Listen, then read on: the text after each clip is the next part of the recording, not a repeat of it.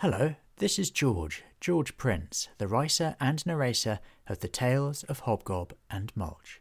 Thank you very much for joining me. It's an exciting day for us because this is a new volume, Volume 4, and it's also the first series of stories where there is a continuing narrative. So every story will be building on the story from the last one. Most of them are individual stories which might have references to those in the past, but in this one there's going to be a continuous narrative arc. So I really hope you enjoy this and you enjoy the other 5 stories that come after it.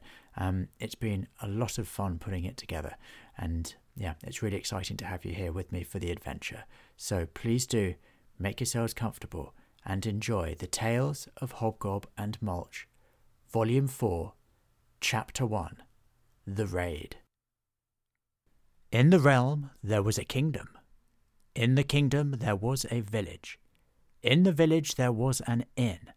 And in that inn 2 friends, Hobgob the Goblin and Mulch the Tree, told the tales of their adventures.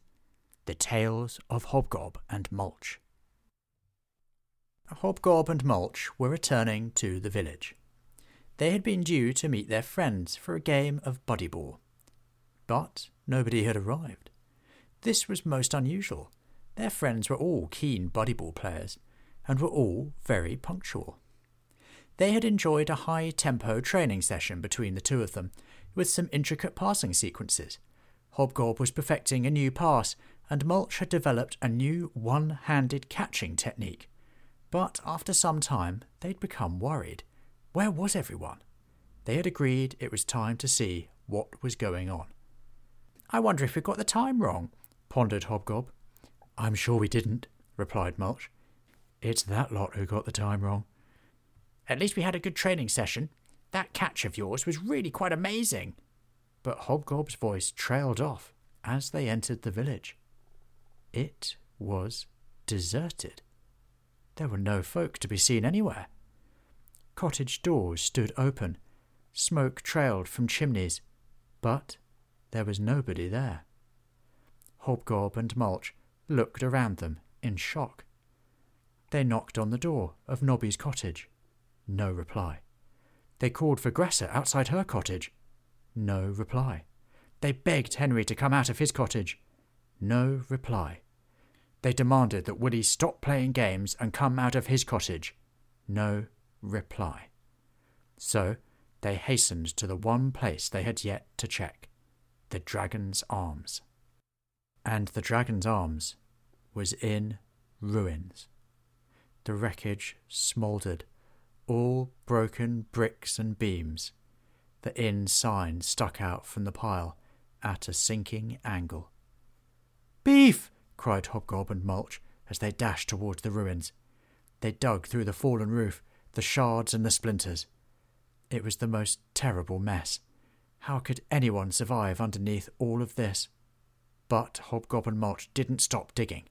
They were determined to find their friend.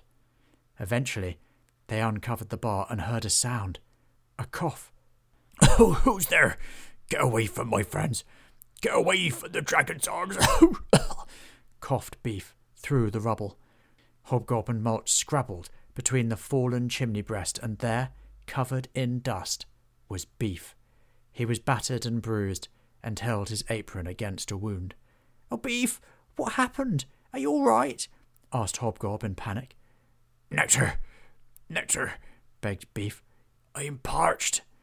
They turned over the shattered bottles until they found a vessel of nectar that was still intact.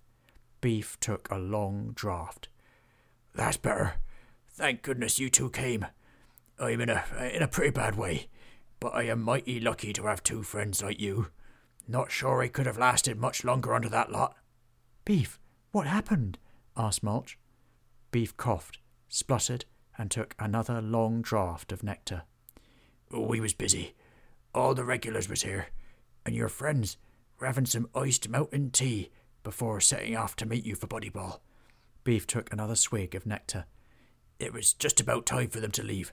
You know how punctual they are, and they was all looking forward to the game. Then, out of the blue, there was some kind of kerfuffle outside. The regulars were saying there was a commotion among the folk. Everyone went outside to look. There was only Henry, Grettir, Willie and Nobby left in here. Beef took another long drink. Then what happened? Mulch asked. It was a frightful scene out there. They'd come to muster volunteers. Volunteers? Volunteers for what? Asked Hobgob.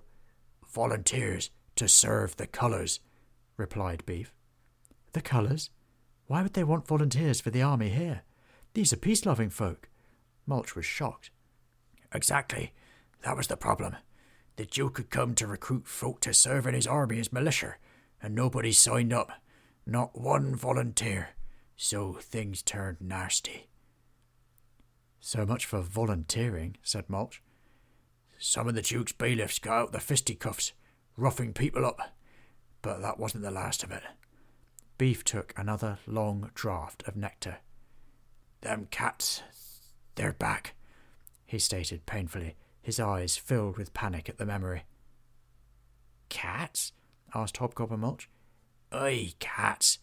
You remember 'em from that circus. The Duke must have seen their power and gone back to take them for himself. Hobgob and Mulch could not forget those cats. Some moons ago, the feline pair had used their powers to hypnotize anyone who looked into their eyes. Once under their spell, it was impossible not to obey their command. Back then, the circus ringmaster had tried to use their power to steal the Duke's fortune, but this sounded even more sinister. So they hypnotized the folk to join the army? Asked Mulch. Aye.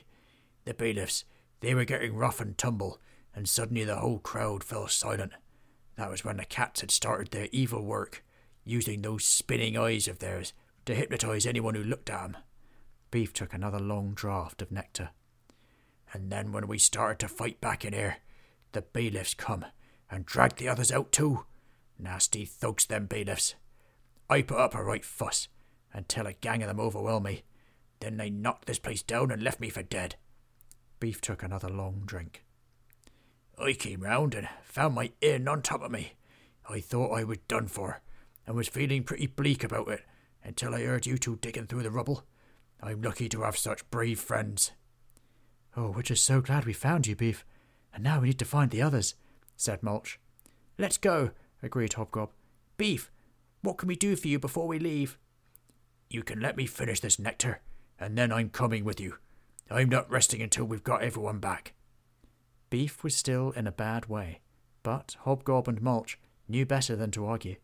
When Beef had decided he was going to do something, there was no way to convince him of otherwise. The three friends gathered what food and drink they could from the ruins. They packed some essentials and prepared to leave. As they took the first steps on their journey, they looked back at the empty village. How long would it be before they returned?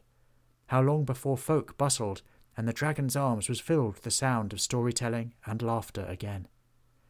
They took just a moment to wonder, and then they hit the road to begin their quest. Thank you so much for joining me for the Tales of Hobgob and Mulch. To hear about upcoming episodes, please do hit subscribe. Also, you can follow Hobgob and Mulch on Instagram and Twitter @Hobgob and Mulch, and please leave comments wherever you want to. It's always great to hear from you. All of the stories are written and narrated by me, George Prince, copyright 2020. I'm very much looking forward to seeing you next time. Thank you. Bye-bye.